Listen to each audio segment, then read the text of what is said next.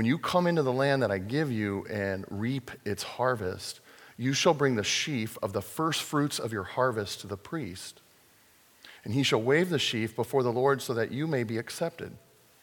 On the day after the Sabbath, the priest shall wave it. And on the day when you wave the sheaf, you shall offer a male lamb a year old without blemish as a burnt offering to the Lord. And the grain offering with it shall be 2/10 of an ephah of fine flour mixed with oil, a food offering to the Lord with a pleasing aroma. And the drink offering with it shall be of wine, 1/4 of hin. And you shall eat neither bread nor grain, parched or fresh, until this same day, until you have brought the offering of God. It's a statute forever, throughout your generations, in all your dwellings. This is the word of the Lord. Thanks be to God.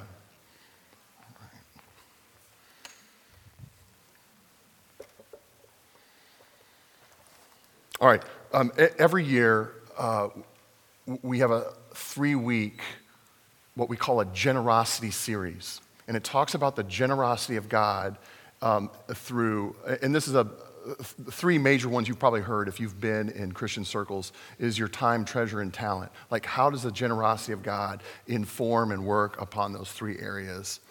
And we highlighted it even in our offering quote from George MacDonald, is that there is a very big difference between giving. Anybody can give, whether you are Christian or not Christian. But there's a very big difference between giving and generosity. That's why we say giving rarely, very, very rarely, because you can give piles of money and not be generous with other resources in your heart.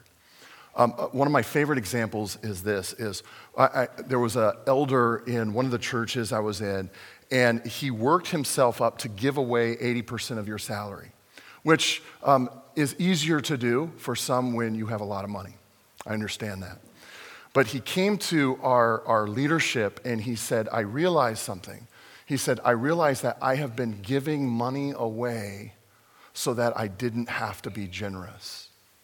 And he said, because I want to test my generosity this year, I want to volunteer in the nursery and I want to take a turn at the vacuum. Because he realized, you can give piles of money away and still not be generous of heart. And so we're talking about a generosity. We're not just talking about giving.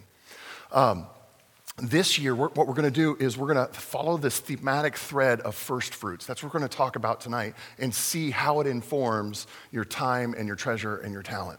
So there's this idea of first fruits, and it shouldn't be confused with a tithe, okay? There's a different idea that we get from Leviticus, but it's an interesting one because it's one that the text tells us is God wants this idea of first fruits to always follow his people. So forever. So it's not just like this ancient Old Testament idea, and then you get to the New Testament, we're like, we don't got to do that. No, this is one of the ideas where he says, I want first fruits to follow my people wherever they live, okay? So what is the first fruits all about? Let's look at that. The shape of what we're doing, where we're going today is, I want to just say, this is what the first fruits is all about. And then I want to talk to you about something is, there is the first fruits of God that we enjoy from God before we ever practice it. And so I'm going to talk about the first fruits of God, and then we're going to look on how it touches on and informs our time, okay? So what is this first fruits all about? Here's the idea of first fruits. It's in this section of Leviticus where one of the very first things that God is doing when his people get out of Egypt. Now remember, they are an absolutely abused minority group that is fractured in every strata of society. So when they get out of Egypt, God does one thing. He's like, what do? Hey, let's institute a reading program. Let's get clean water. Let's lay out the tents in a grid. Sensible things. No, he doesn't. This is the first thing that he does when he gets his people out of Egypt. He establishes their worship, and then he establishes this massive holiday calendar. I'm going to mark out in your calendar all the holidays that you get where I just want you to rest and I want you to celebrate special things. It's that important. It's that important. How cool is that though? Worship, then rest before we talk about anything else. So here we're going to see first hints of this, and if you might remember this in Genesis 4, remember the story between Cain and Abel, and Cain is the guy who tills the ground, Abel is the ranch hand who handles the animals, and God says, bring your first fruits to me, and then they bring their first fruits of the field and from the ranch, and God selects the animal. And it's for his picture that blood has to happen for forgiveness to get back into Eden. But he doesn't despise this idea of first fruits from the field. And we see that reiterated in Leviticus. So we see this idea of first fruits. It's 13 times in the first 5 books of the Bible. So it's a kind of a big theme. And the Hebrew word, this is not to be impressive, right? It's bikurim, right? Have you heard that purim? That was bikurim is this word. And what it means is first fruits means this. There is a promise to come. That's literally what it means. This first thing that I'm bringing you from the field or from the ranch means there is a promise to come. There's more harvest coming later. That's the idea of first fruits. Now, this is not really a tithe, because a tithe is automatic and it's sort of like this regular giving of your wealth to the house of God. And we see that elsewhere. First fruits is this idea is that it recognizes that it doesn't happen a lot. Like there's only one harvest time like in a calendar year. So you're just like, yeah, it's that irregular. And so there's a specialness to it. But the real emphasis is this, is that there are some special instances that happen, and just because they're more rare doesn't mean they're super, super important to mark out. In fact, maybe the rarer they are, the more important they are to mark out. So let me give you an example. Harvest is usually different from birthing of the lambs season. So it's literally called, like in American husbandry, like in ranch, it's called lambing time, right? That's a modern term, lambing time. So lambing time is around February or March. P.S., that's why we think the shepherds gather around their flocks at night. We think they were in the field around April. I mean, I hate to mess up your Christmas dreams, but like that's probably when it happened. It was after lambing time. Wow, he ruined Christmas too. All at once. One of my many talents. But you wouldn't be getting new lambs every single month. There's a 2-month period to be getting new lambs. Now, just because it's not regular, like I said, doesn't mean it doesn't have massive implications. And let me give you one of the examples here, and it is the most costly, is, let's say lambing time comes around, and you are an experienced herder or ranch hand. Your best lamb it's very noticeable. Okay? Very noticeable. It's like this. You identify quickly draft order, don't you? Of all the best college players, you're like, oh, I may not know who's going first pick, but I know who's going first 10. I know where they're going to generally land. We all do. Everyone assesses, and we sort of know immediately, you're rookie of the year material. And everybody knows it when they look at their lambs. You're possibly going to be rookie of the year. Now, if you ran this by any university ag program, if you ran what I'm about to tell you by the Wharton School of Business, they are going to say it was intentional, crafted, moronic business stupidity of what happens next. All right? Think about this. In an agrarian society, it is stupid business decision to not breed your best lamb. What? We're talking Judeo-Christianity here. I had a friend who was a farmer in Alabama, and he was really involved in a 4-H club. If those of you have been in these communities, it's like, where you get your best cattle and it gets judged. It's almost like this glorified county fair, right? And they grade them and they judge them. But if you start winning awards, this is what happens with your best bull. People will pay tens of thousands of dollars to breed your bull. So this is what I'm trying to tell you. And I've read articles about camels that they breed in Saudi Arabia, and there's dogs, and I mean, you've probably read the same stuff, but I'm going to kind of beat this point in, because you're like, wow, he's like shooting himself in the foot. All right, it is intentional, crafted, moronic, business stupidity, according to the world at this point, because they say this: I want you to slaughter your best rookie of the year before the Lord.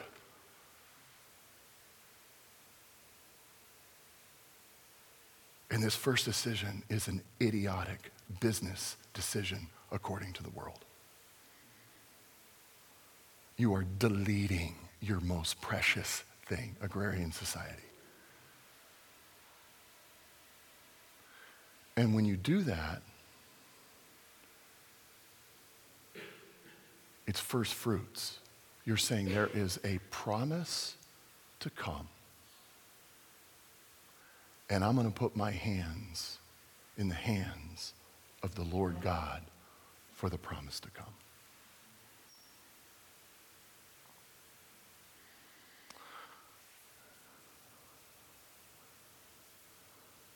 One of the things that will never disappear in your life is the blessing that God wants you to have. You will never lose what God wants you to have.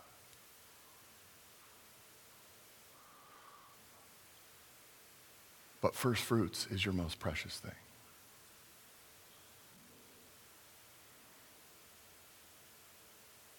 We got to own up to this. This is tricky for people. If you're considering Christianity, it's tricky. It's intentional, crafted, moronic business stupidity. And we've got to own up to that. What do we do with it?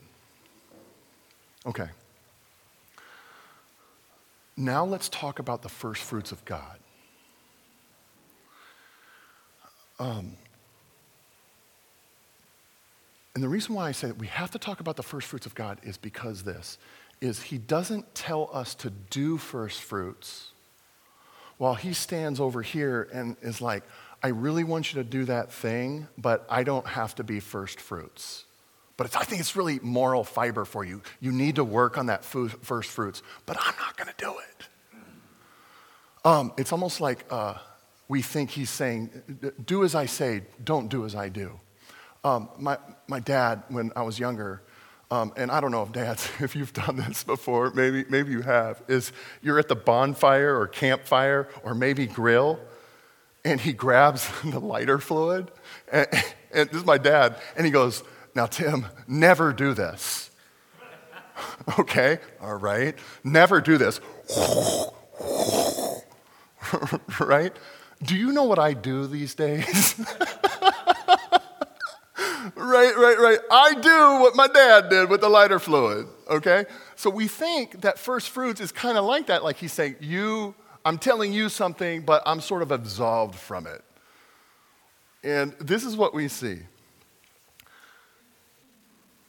He is first fruits in his character and person. Now, this is the most preeminent example, and I want you to see it. He has practiced first fruits with his one and only Son. In fact, 1 Corinthians 15, the resurrection chapter in St. Paul's Corinthian letter, says it this way. In fact, Christ has been raised from the dead, and he uses this term intentionally, the first fruits of those who have fallen asleep. His death had a promise to come. And it was not to stay dead.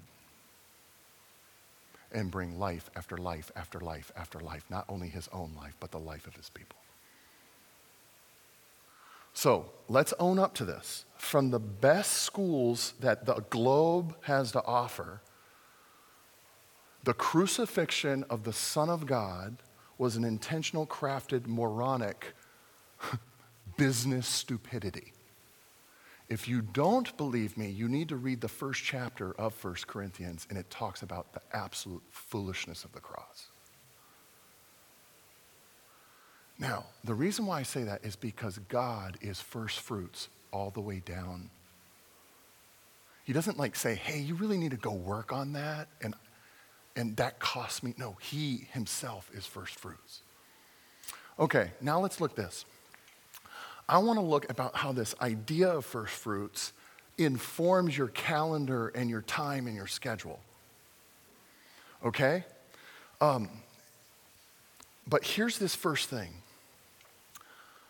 God wants us to enjoy first fruits before he wants you to practice it, which is counterintuitive. You're like, just tell me what I've got to do, Pastor.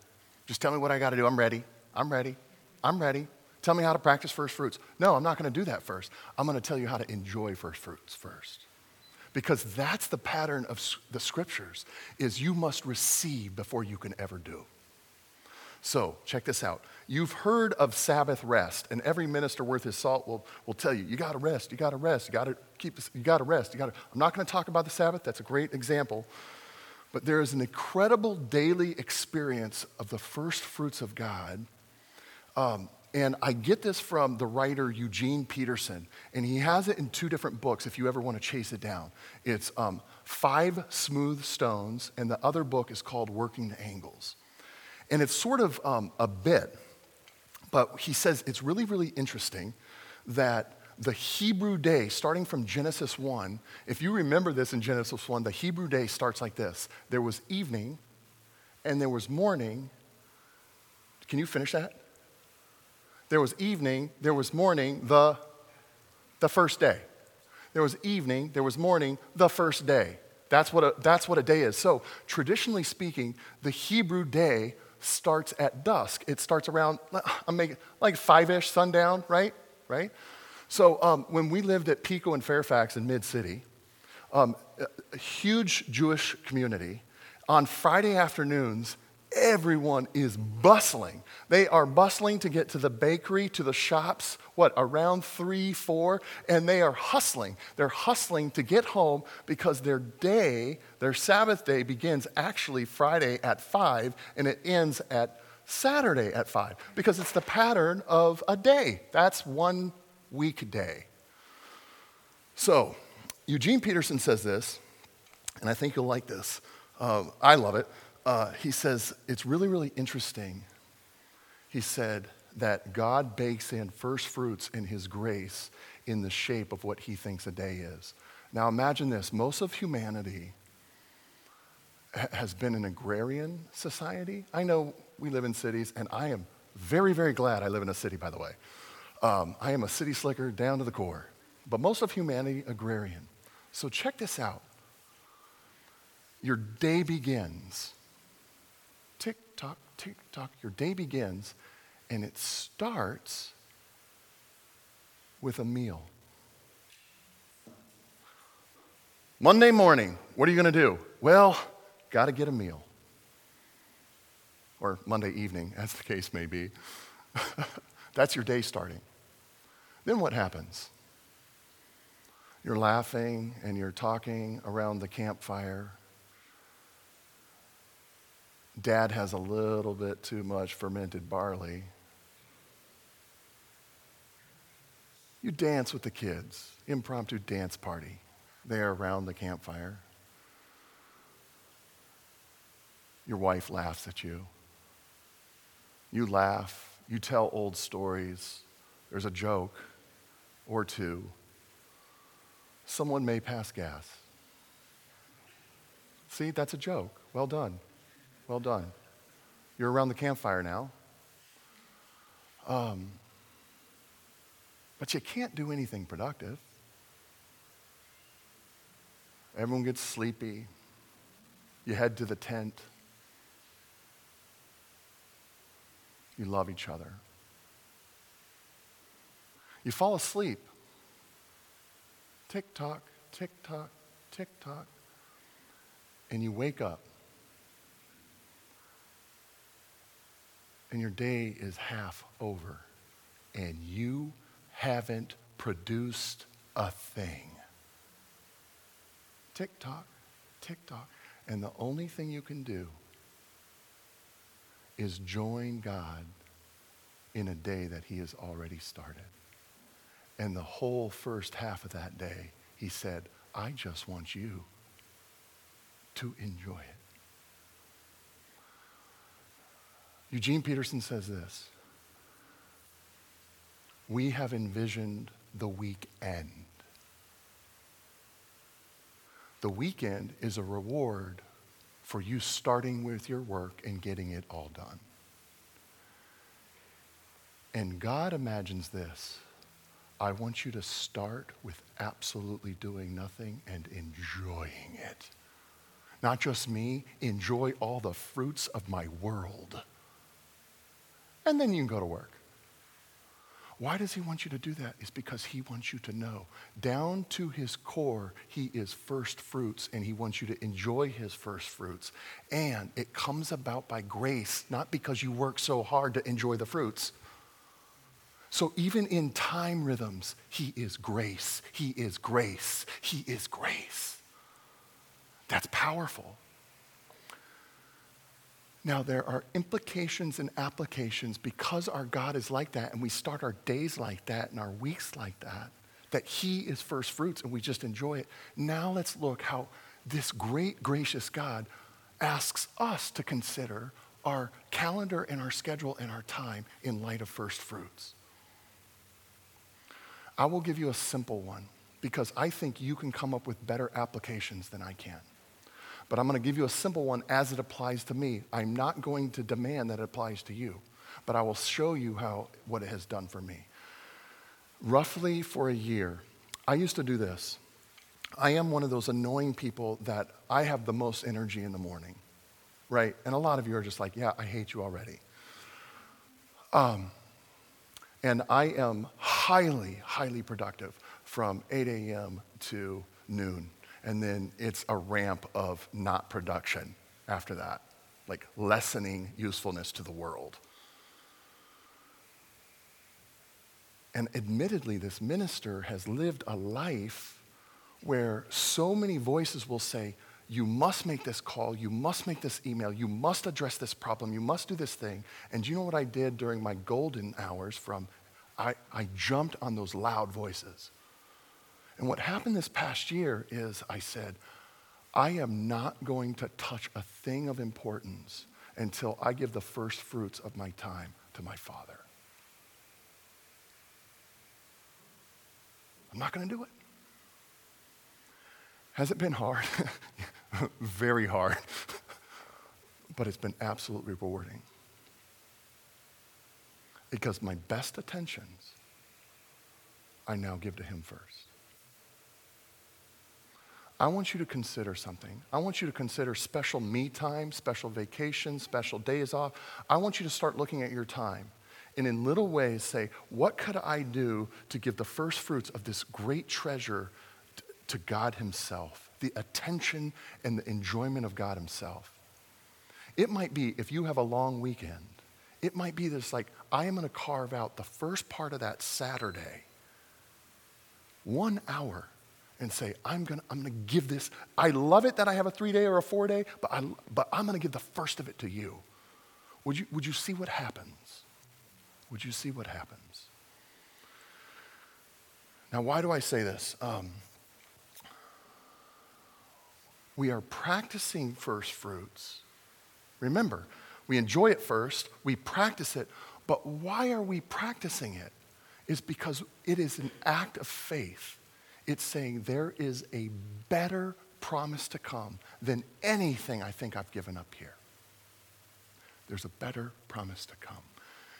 You know what it is? It is faith, and it's saying, I believe the resurrection is true, and he's bringing better things down the road with my time. Would you walk into that with me? Would you walk into that with me? Our Father and our God, you are first fruits all the way down. We know that. We doubt it, but it's great to see it again because we're like, oh, you really are like that. Would you press upon the hearts of my friends, because I can't give them all the applications, but they know their time. Would you press upon them to look upon their time and their commitments and reorient their priorities to give attention to you, our first fruits God? Would you give them the belief, help their unbelief to trust that there is better things to come because of it?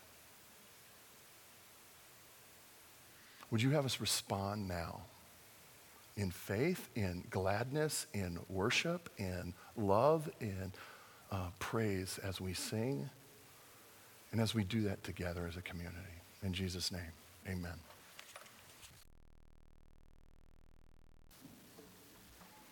Please stand with us.